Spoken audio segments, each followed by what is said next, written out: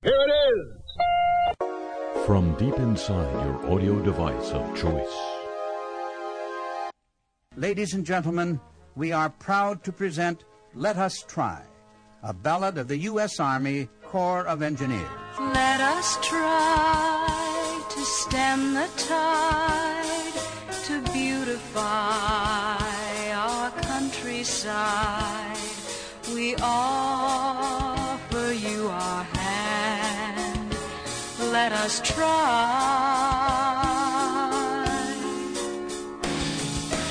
We can help to make things grow, help to make the waters flow, to save our precious land.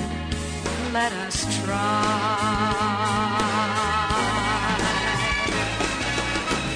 To help you clean up all our waters, 'cause to try is to succeed.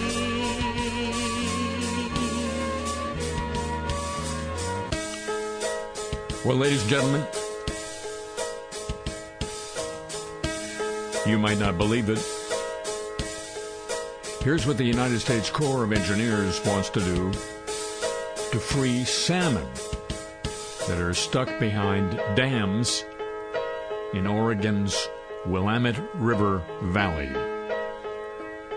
Build a floating vacuum the size of a football field with enough pumps to suck up a small river, capture tiny young salmon in the vacuum's mouth, and flush them into massive storage tanks. Then load the fish onto trucks, drive them downstream, and dump them back in the water. An enormous fish collector like this would cost up to $450 million.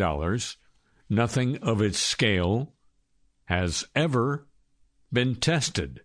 And yet, such a fish collector is the biggest element of the Army Corps' nearly $2 billion plan to keep the salmon from going extinct.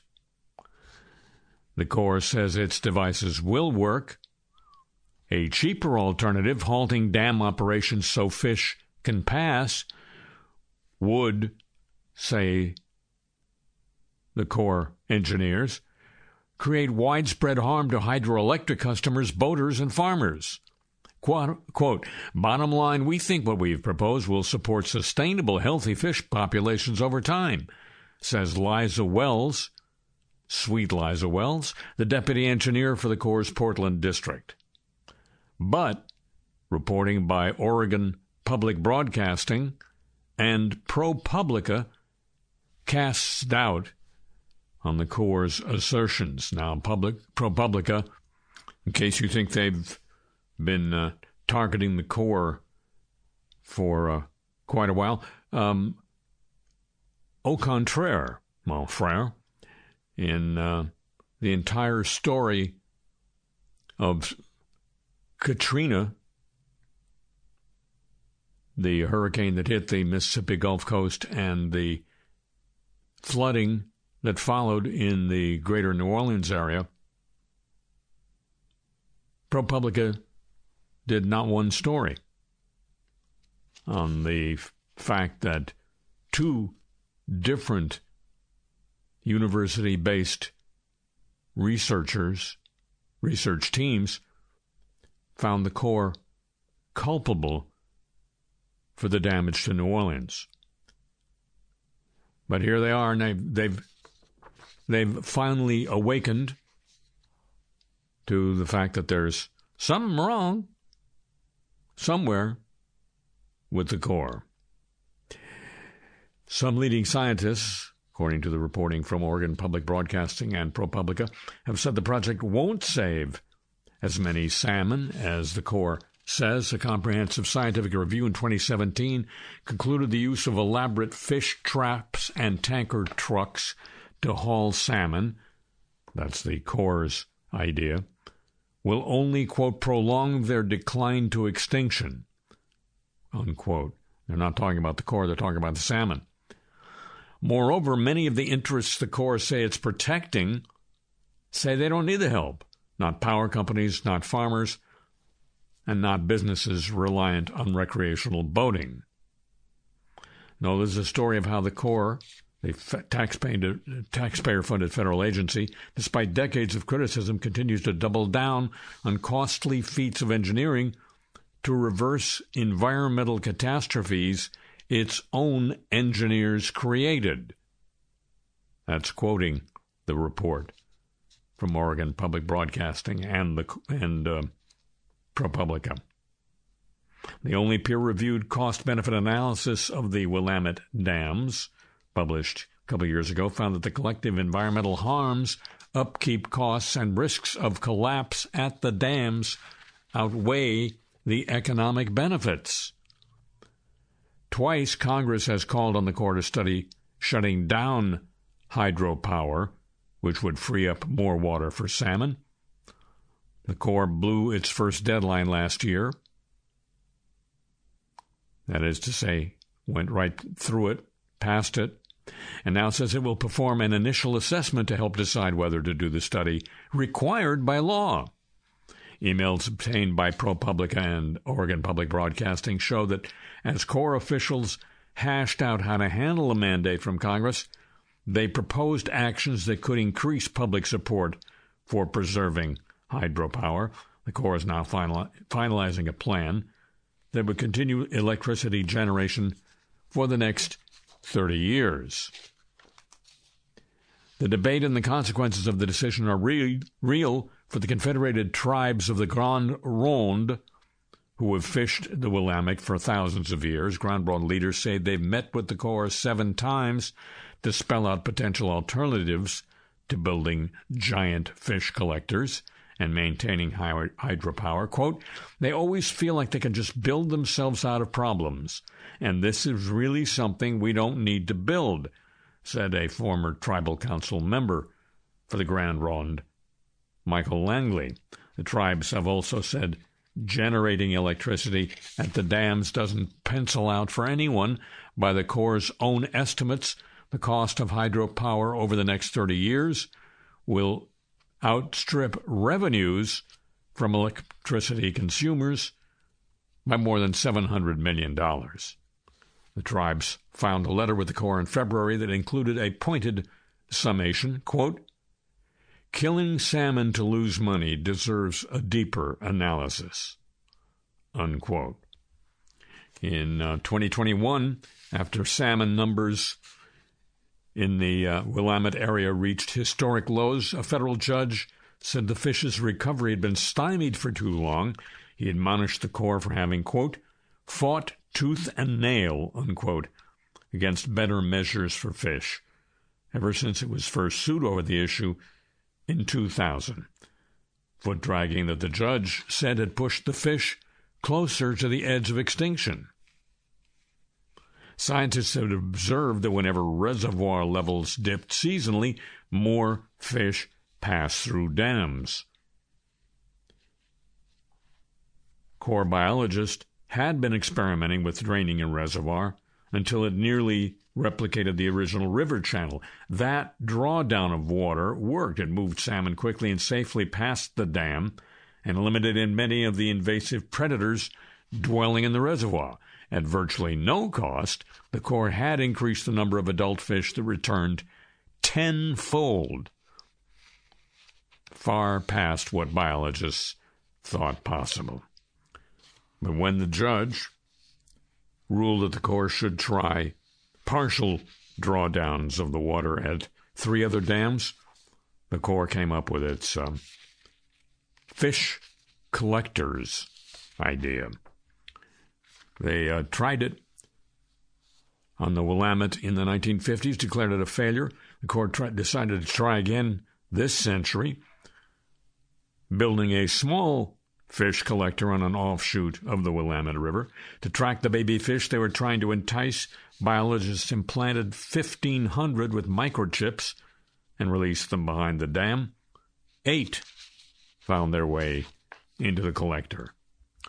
The Corps came up with an environmental impact statement about its plans for fish collectors. It acknowledges its numbers are a guess. It says collectors the agency contemplates, quote, have yet to be successfully implemented, and there's considerable risk and uncertainty about the realized effectiveness of these structures, unquote, the Corps. In a statement to ProPublica and Oregon Public Broadcasting, Corps officials went further, calling their projected cess rates, quote, overestimates. A researcher at the University of California, Davis, published in a journal called Fisheries a couple of years ago, a warning that the kind of trap and haul programs the Corps proposed should, quote, proceed with extreme caution, unquote. The author said, success rates are artificially inflated, and the removing young salmon from the river stresses them, increasing their risk of dying before they find their way home to spawn. Quote, transportation of fish, whether it's juveniles or adults, has a really seismic effect on the fish themselves. The Corps claims that people throughout the Willamette Valley cannot live without the hydropower, recreational boating, and irrigation that the dams make possible. The trouble is, according to OPB and ProPublica, it's hard to find people in the Willamette Valley who feel the same way. Even the hydropower industry opposes the Corps' plan to continue with hydropower. Ending power generation on the Willamette would, quote, be the best for customers, the best for fish, and the best for taxpayers, writes the executive director of the Public Power Council, and Mark Sherwood, head of the Native Fish Society, in a joint letter a couple of years ago. Records newly obtained by Oregon Public Broadcasting and ProPublica via the Freedom of Information Act show the federal government's hydropower agency for the region, Bonneville Power Administration, also wants the Corps to do away with hydropower on the Willamette. The streams feeding the Willamette are wildly inefficient at producing electricity compared with dams on larger rivers, costing up to 5 times as much to light a home.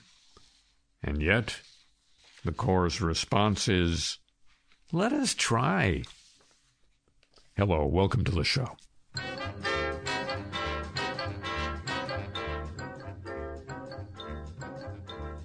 Could be, who knows? There's something due any day. I will know right away, soon as it shows. It may come cannonballing down through the sky, gleaming its eye bright as a rose. Who knows? It's only just out of reach, down a block on a beach, under a tree. I got a feeling there's a miracle due, gonna come true, coming to me. Could it be? Yes, it could. Something's coming, something good. If I can wait, something's coming. I don't know what it is, but it is gonna be great. With a click, with a shock, phone will jingle, door will knock.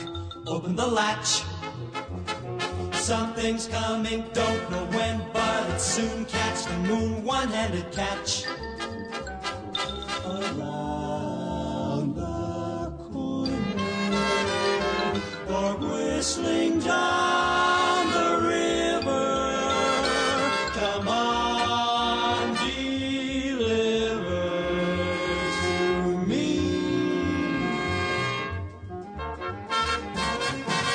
Will it be? Yes, it will. Maybe just by holding still, it'll be there. Come on, something, come on in. Don't be shy, meet a guy, pull up a chair. The air is humming, and something great is coming. Who knows? It's only just out of reach, down the block on a maybe tonight.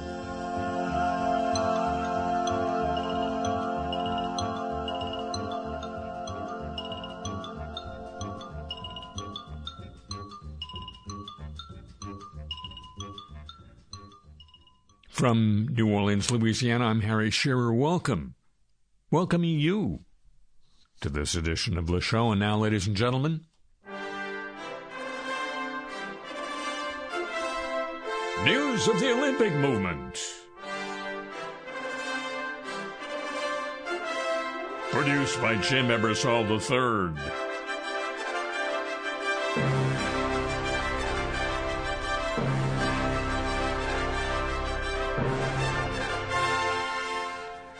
Well, here's news to remember. Just keep all of this in mind for about the next 5 years.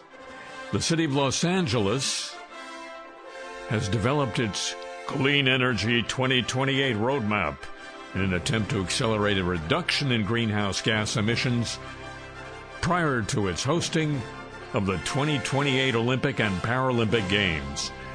Plans being carried out by the Los Angeles Clean Tech Incubator.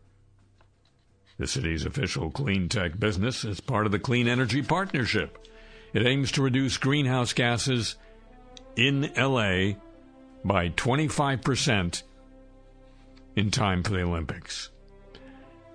The partnership is looking to accelerate the move to 100% use of clean energy while ensuring it meets the needs of transportation, electrification, decarbonization of buildings, and grid resiliency in the greater Los Angeles region by the time of the Games.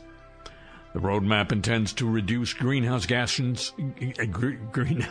emissions by an additional 15% across the electricity, building, and transportation sectors. It's due to be met through cleanly distributed energy generated, building electrification, energy transportation connections, and grid efficiency and resiliency. I can hardly wait. To electrify Greater LA's buildings and transportation while ensuring grid resilience, we need unparalleled regional collaboration as well as innovation, says President of the partnership, Matt Peterson. Thanks to the bold targets set in this roadmap, we were able to leverage private and public funding to drive innovation through initiatives like a virtual power plant to better improve our air quality and health while creating good-paying green jobs. Where do we hear that language elsewhere? LACAI is proud to work together with all our partners to accelerate equitable climate action before the world arrives in Los Angeles for the Olympics, says Matt. In addition to the environmental goals, LA is also using the Olympic Games as a reason to upgrade its public transport systems. Yes, it has some. The Metro has identified 15 projects it's aiming to implement in time for the Games. These include extra bus-only lanes. Can't wait for those. Key transport hubs near event venues could also be enhanced to handle crowds, with features including temporary platforms, overcrossings, and portable ramps. Furthermore, improvements to light rail and opening up the streets to arts, culture, and recreation is also planned. Get your tickets now. It all sounds kind of good because it's a movement. The Olympics are, and we all need one. Say it with me now. Every day!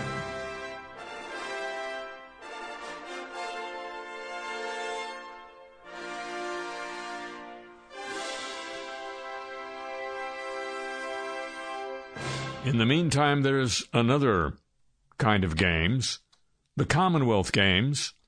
These are games whose participants are the nations of the former British Commonwealth. Well, no, there's still a British Commonwealth, former British Empire, now the Commonwealth, soon to be the what? What was that? The former chair of Victoria's abandoned bid for those games, Victoria being a major state in Australia, has revealed her fears for the future of those games because of, quote, exploding costs and the fact that big countries, quote, don't see any benefit of continuing to do this, unquote. Peggy O'Neill was surprised but not surprised when the Victorian government pulled the plug on hosting the 2026 games due to budgetary issues, declaring early indications were not enough money had been allocated. She was eventually told the plans for the Commonwealth Games in Victoria were being abandoned, and a financial settlement with the Games Federation was being negotiated.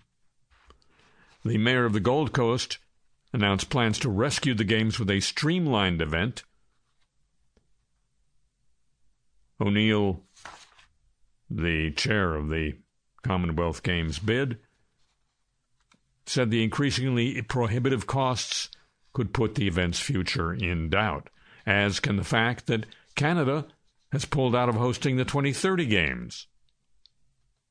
Quote, it's expensive to host any international competition, and the Commonwealth itself has some pretty poor countries and some pretty wealthy countries, and I don't know those wealthy countries see any benefit of continuing to do this, said O'Neill.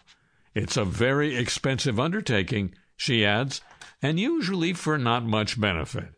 There's always the talk about tourism, but I saw some figures that nobody had really made any money from these international sporting events. Unquote. When he pulled the plug in July, former Victorian Premier Daniel Andrews claimed the budget had ballooned to $4.5 billion U.S., with the decision sparking a Senate inquiry that he ignored. O'Neill confirmed it was clear the games, which were to be held across regional Victoria, couldn't be achieved for original forecasts quite early after taking up her role. Quote, we were notified the contract was going to be canceled, and it was a budgetary issue. I was surprised and not totally surprised. It had nothing to do with the politics. Under our budget numbers we had put together, we needed more money, and the reply was taking longer to get back than normal. It was going to be hard to pull this off in 3 years because there was so much to do. In the end, if there's no money, there's no money. Unquote. The former chair of Victoria's abandoned bid for the Commonwealth Games. Apparently, it's not a movement. And we don't need one. And now, news of the godly.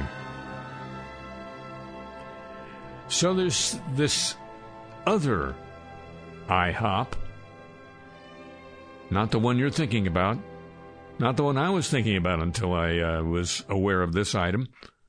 There's a thing in Kansas City called the International House of Prayer.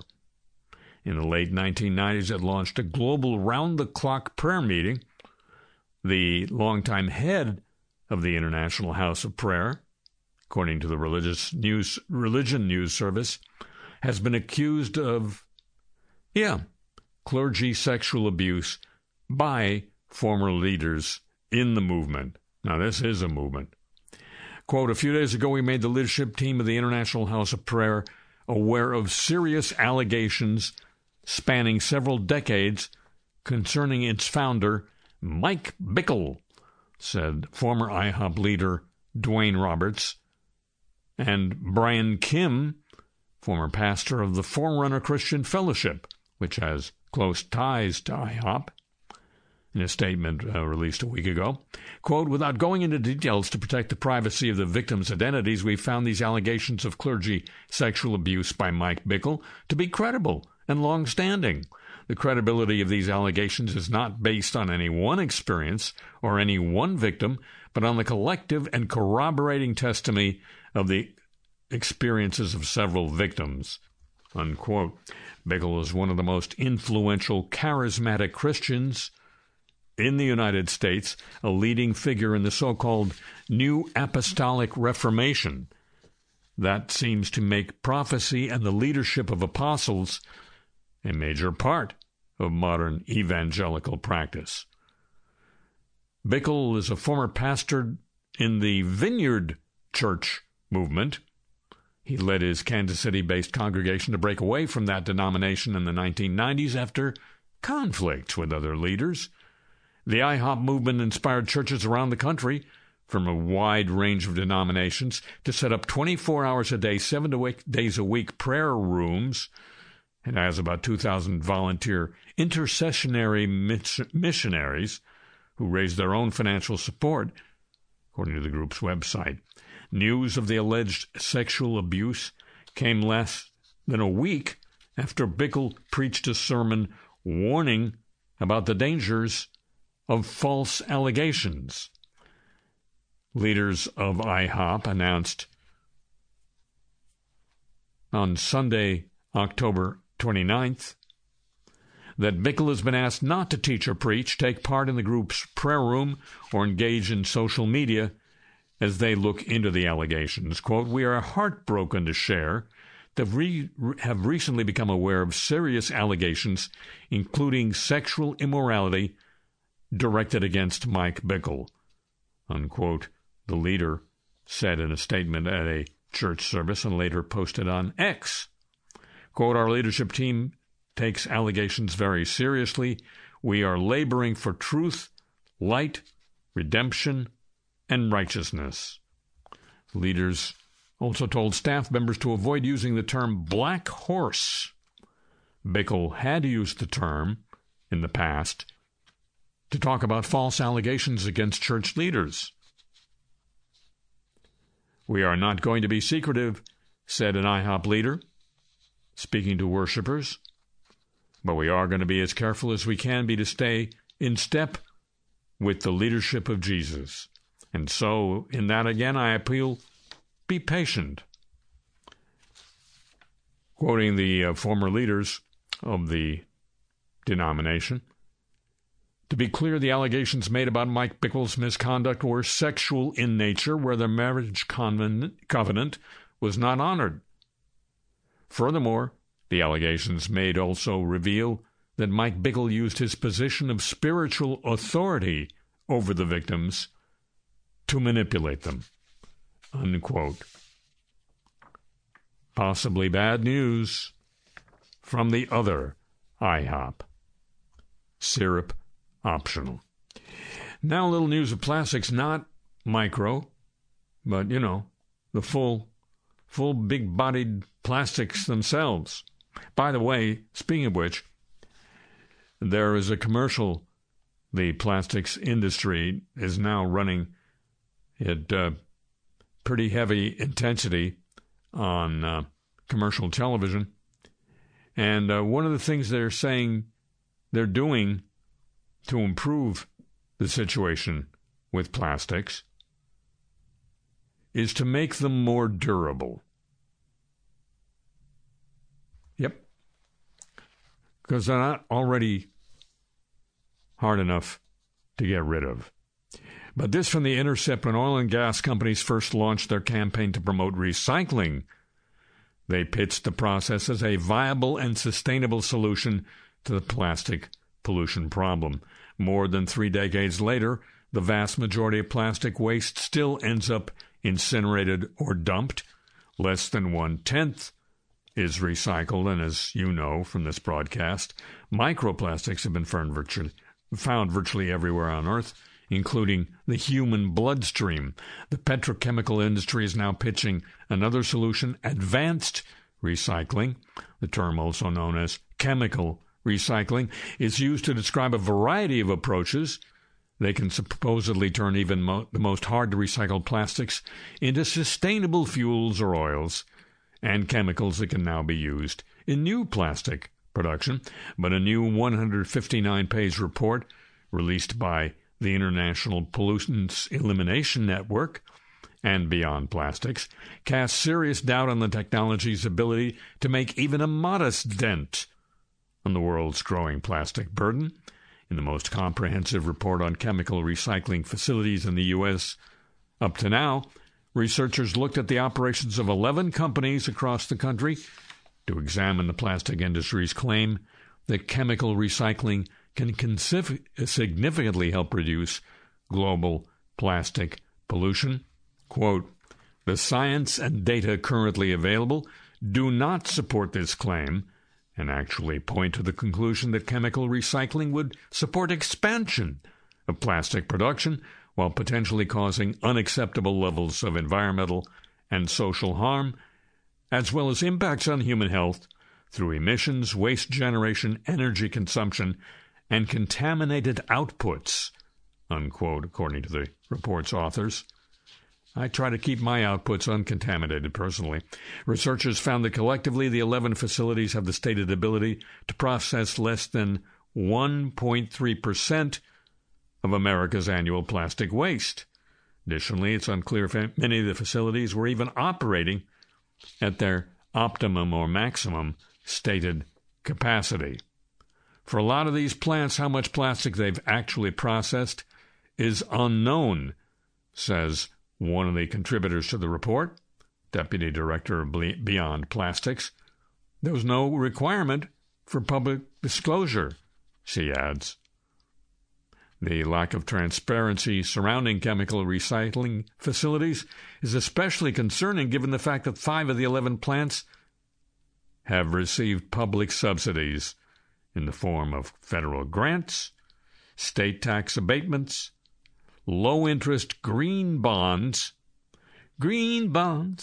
and government loan guarantees. Quote, "There's an enormous amount of industry-driven hype around chemical recycling. The main reason for that is that they don't want to see legislation at the state or federal level that restricts the production of plastic." That's unquoting Lee Bell, policy advisor to IPEN, a network of more than 600 non-governmental organizations in over 125 countries. Quote, "It's widely recognized that the only way to reduce plastic pollution in a substantive way," says Bell, quoting again, "is to cut production of plastic itself." The data available about chemical recycling isn't exactly reassuring. A report from the National Resources Defense Council in February of last year looked at state-level permit data, found that many chemical recycling facilities are permitted to release hazardous air pollutants and, quote, "chemicals known or suspected to cause cancer or other serious health effects, like birth defects," unquote. The Beyond Plastics report also cites scientific literature that has found, quote, "emissions of persistent cancer-causing compounds from chemical recycling facilities or their fuel products, including dioxins, volatile organic compounds, and heavy metals," unquote. When I wake up early in the morning, lift my head, I'm still yawning like I'm in the middle of a dream. Stay in bed, float upstream, please don't wake me, no, don't shake me, leave me where I am, I won't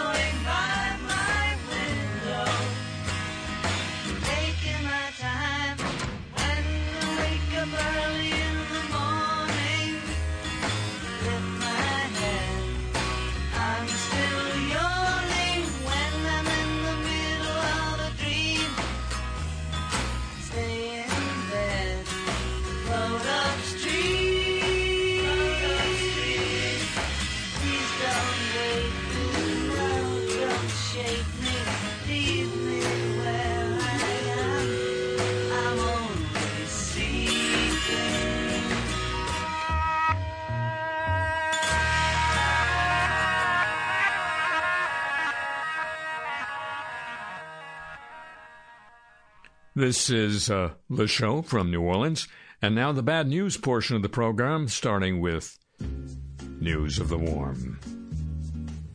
Won't you? Soft,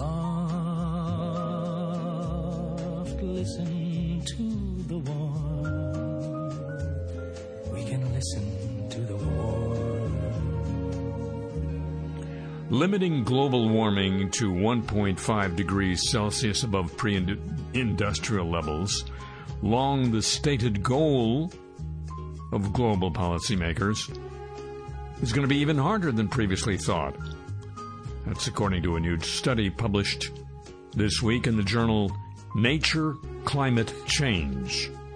There's no way to know the exact amount of greenhouse gas emissions people could emit in order to meet the goal. Instead, climate scientists use percentages. The sixth assessment report produced by the UN Intergovernmental Panel on Climate Change set a carbon budget of 400 gigatons of carbon dioxide from 2020 onwards. Staying within that budget would have given humans a 67% chance of limiting warming to 1.5 degrees Celsius compared to pre-industrial levels. But the new paper, which one of its co-authors called an extension of the IPCC's work, presents a slightly less forgiving carbon budget. Paper estimates 250 gigatons of CO2 starting in January of this year to give humanity a 50% chance of hitting the goal. The change in estimates has more to do with an improved methodology than with mankind's behavior over the last few years, although the authors of the paper were quick to point out at a press conference this week that humans have not cut our carbon emissions, though some countries have. People emit roughly 40 gigatons of CO2 every year, which means we will exhaust the new budget of 250 gigatons in a little more than 6 years. It's clear that high likelihood options for limiting warming to 1.5 degrees are gone, and they've been gone for a long time, unquote. Jori Rogels, a Belgian climatologist working in London who co-authored the study. So if the world takes drastic actions to limit greenhouse gas emissions starting tomorrow, limiting warming to 1.5 degrees will still be something of a coin flip. He says there's still a chance to limit warming to 1.5. He and his co-authors stress that their report should not be used as weight for climate doomerism. Under the most ambitious scenario, he says, our best estimate that warming will be slightly above 1.5. That doesn't mean we're spinning out of control, unquote. Christopher Smith, study's co-author and a professor at the University of Leeds, said, quote, we don't want this to be interpreted as we have 6 years to save the planet, but we do want to underline how close we are to 1.5 degrees and the seriousness of the issue. Quote, if we were able to limit warming to 1.6 degrees, Smith says, that's a lot better. We still need to fight for every tenth of a degree, unquote. Now news of our friend the atom. Clean, safe, too cheap to meter.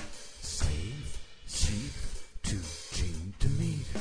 Cheap, safe, too safe to meter. Safe, too safe to meter.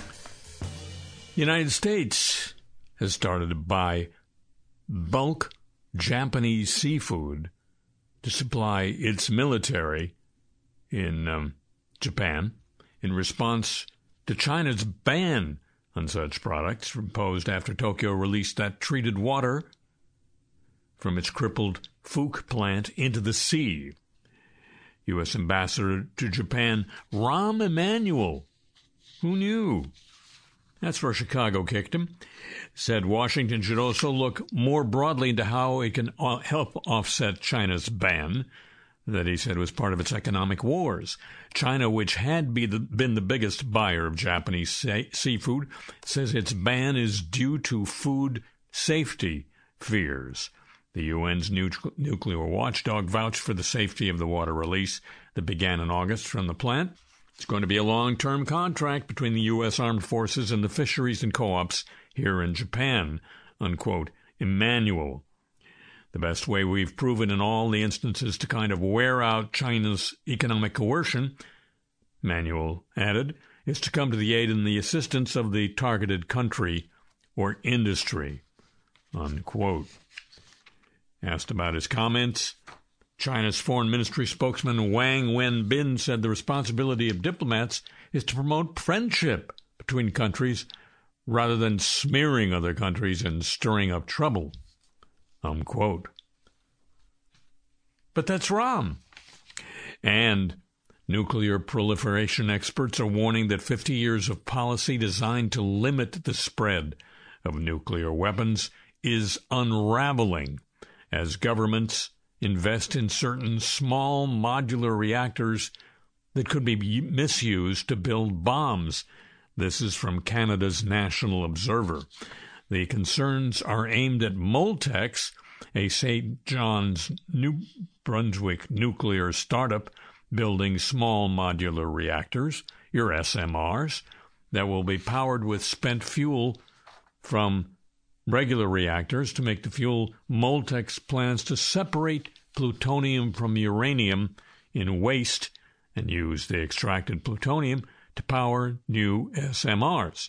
It is this separation process that led a dozen nuclear scientists to write to Prime Minister Trudeau in September, warning that Moltex is a nuclear weapon proliferation risk and calling for a formal risk assessment of emerging nuclear technologies. Edward Lyman, Union of Concerned Scientists Nuclear Power Safety Director, was one of the signatories of the letter. Lyman has testified multiple times before the U.S. Congress and the U.S. Nuclear Regulatory Commission on the topics of nuclear power safety, security, and proliferation, said that by separating and concentrating plutonium, Moltex is completing one of the most difficult steps on the path to making a bomb. The very process is itself, he says, a very serious proliferation and security threat, quote, because you're simply doing the work of the bad guys for them by concentrating and extracting plutonium, unquote.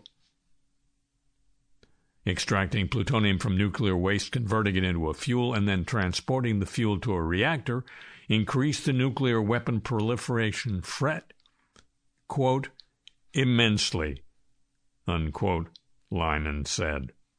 The alternative is leaving the plutonium in the waste where it's more difficult to extract, he says. Currently, nuclear waste created by existing reactors is stored in facilities designed for interim storage. But because the waste stays radioactive for thousands of years, long-term storage solutions are a, quote, pressing concern, unquote. Canada is exploring plans to deal with the waste by burying it deep underground. Both recycling and burying spent nuclear fuel come with risks. Burying the waste deep underground could hypothetically mean the site could be exploited as a plutonium mine for future nuclear weapon production. Reprocessing it could open the door for clandestine repurposing. The reactor technology is still being developed in the view of nuclear weapon proliferation experts interviewed by Canada's National Observer. The Moltex design is similar enough to previously studied nuclear technologies that are called proliferation-prone rather than proliferation-resistant. For that reason, they say the company should be stopped in its tracks. And, of course, it doesn't use tracks. News of our friend the atom. And now, the apologies of the week. We're so sorry. Rifts and disarray among Israel's top leaders erupted into the open last Sunday when Prime Minister Netanyahu appeared to blame the military and security establishment for the failures that led to the surprise Hamas assault on October 7th. Comments by Netanyahu on X, formerly Twitter, prompted a furious response, including one from within his own war cabinet. The post was deleted, and the Israeli leader apologized in a new post saying, "I was wrong. Things I said following the news conference should not have been said, and I apologize for that." Unquote. Netanyahu. NASA issued an apology for a slightly weird post on X that questioned people's ability to visit Jupiter. In a recent social media post, NASA wrote, quote, "Is visiting Jupiter on your bucket list? Let's face facts. It's not going to happen." Unquote. The space agency then went on to encourage space fans to send their names on board the upcoming Europa Clipper mission instead to study Jupiter's icy moon Europa. That'll happen next October. NASA had good intentions, but feelings were hurt, according to Gizmodo. Quote, "NASA really out here telling kids to stop dreaming and instead engrave their name on a tiny plate," said an intern at SpaceX. Writing on X, signing it with an X, I guess. Others accused the space agency of being dismissive and discouraging explorers from aiming for the impossible. NASA issued an apology 2 days later on X. "Hey, folks, we goofed up. We want to be clear. We're always reaching for the stars and planets and moons, and we want what we do to inspire you to do the same. Never stop dreaming." The space agency even added a face-palming astronaut GIF to really hammer in how sorry it was. British retailer Marks & Spencer apologized after posting a picture from its Christmas catalog showing red and green paper hats in a burning fireplace that were compared to a Palestinian flag. The company, one of the best-known names in British business, apologized for, quote, "any unintentional hurt caused" after sharing the image on Instagram. Marks & Spencer, which started life in 1884 when a Jewish immigrant, Michael Marks, came to the north of England, faced some criticism on social media over claims it was making a political statement. The retailer deleted the Instagram post. It said, quote, "While the intent was to playfully show that some people just don't enjoy wearing paper Christmas hats over the festive season," which they do in Britain, "we have removed the post following feedback, and we apologize for any unintentional hurt caused," unquote. Air Canada has issued an apology to a man who uses a wheelchair, saying it violated Canadian disability regulations when he was forced to drag himself off a flight because of a lack of available assistance. Rodney and Deanna Hodgins of Prince George, British Columbia, were traveling to Vegas from Vancouver in August when an Air Canada crew member told the Hodgins he would need to get to the front of the plane, would Rodney, without any assistance. He has cerebral palsy and uses a motorized wheelchair. He usually exits planes with the help of an aisle chair, a narrow version of a wheelchair. The 50-year-old dragged himself through the aisle to the front of the plane by pulling on seat legs, with his wife crawling behind him, moving his legs. The incident, which caused him significant pain, garnered national and international attention. A representative with Air Canada sent them a lengthy statement which read, "It was a very inconvenient and humiliating experience for both of you. I am genuinely sorry to hear about your and your husband's experience and offer my sincere apologies for the experience. Based on the information we currently have available, we have to regrettably admit that Air Canada was in violation of the disability regulations. I reiterate my genuine apologies for disappointing you." The airline offered the couple $2,000 in flight credits.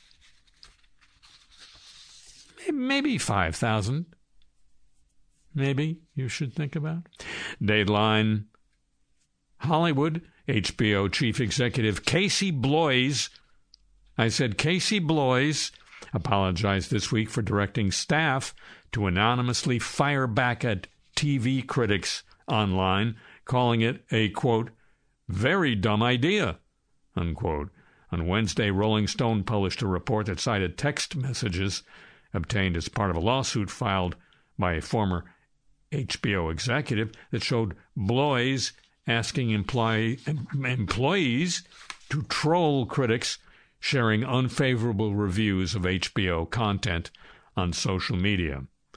Quote, I have progressed over the last couple of years to DMs, he said Thursday. When I take issue with something, I DM you.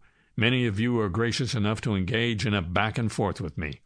He said his text messages sent a couple of years ago were sent at a time when he was home during the pandemic and spending an unhealthy amount of time scrolling Twitter. Quote, I apologize to the people mentioned in the leaked emails, texts. No one wants to be part of a story they have nothing to do with. Unquote. Casey Bloys. No, I didn't say he was just one of the Bloys. Why do you? Emily Hampshire has apologized for dressing up as Johnny Depp and Amber Heard for Halloween, along with a friend, following criticism on social media.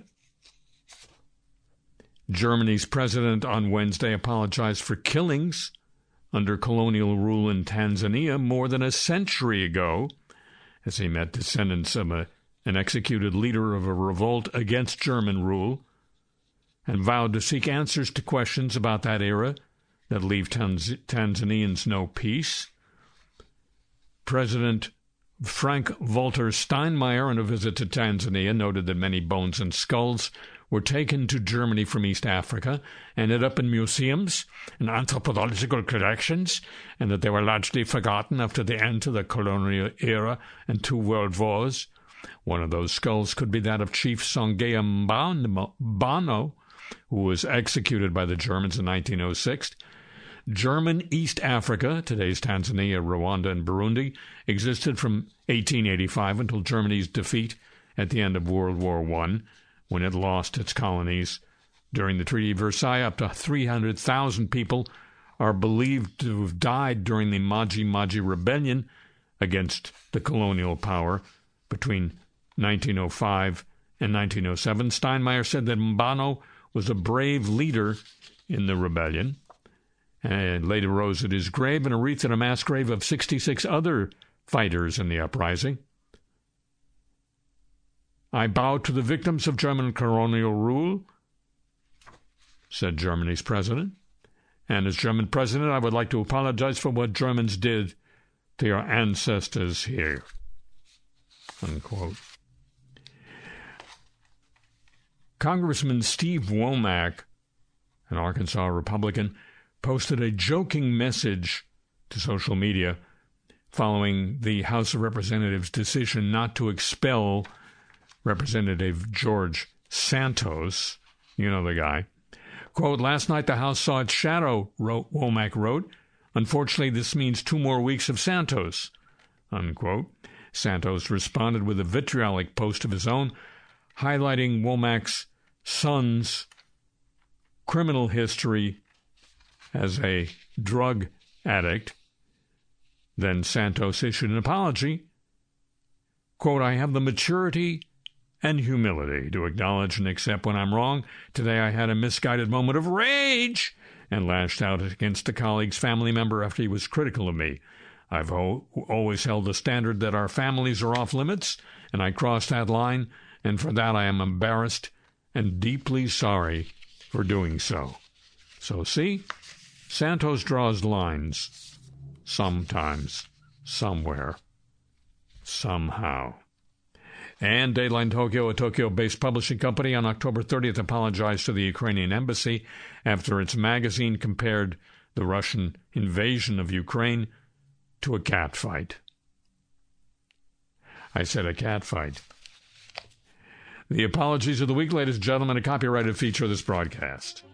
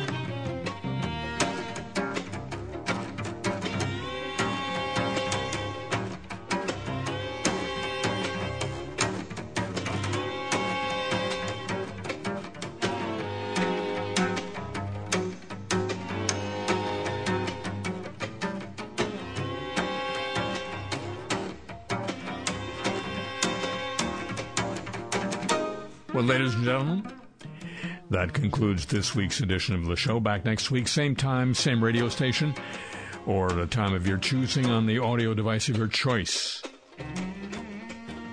Be lovely if you came back here then.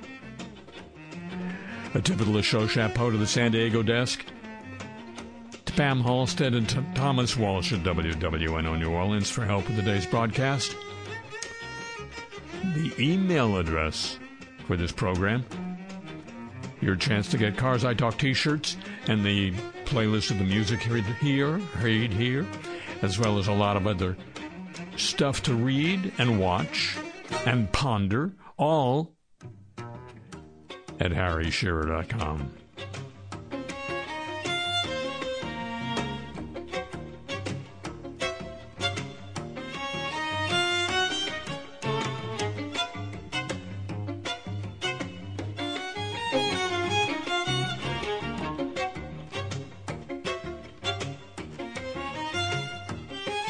The show comes to you from Century of Progress Productions, originates through the facilities of WWNO New Orleans, flagship station of the Change is Easy radio network. So long from the Crescent City.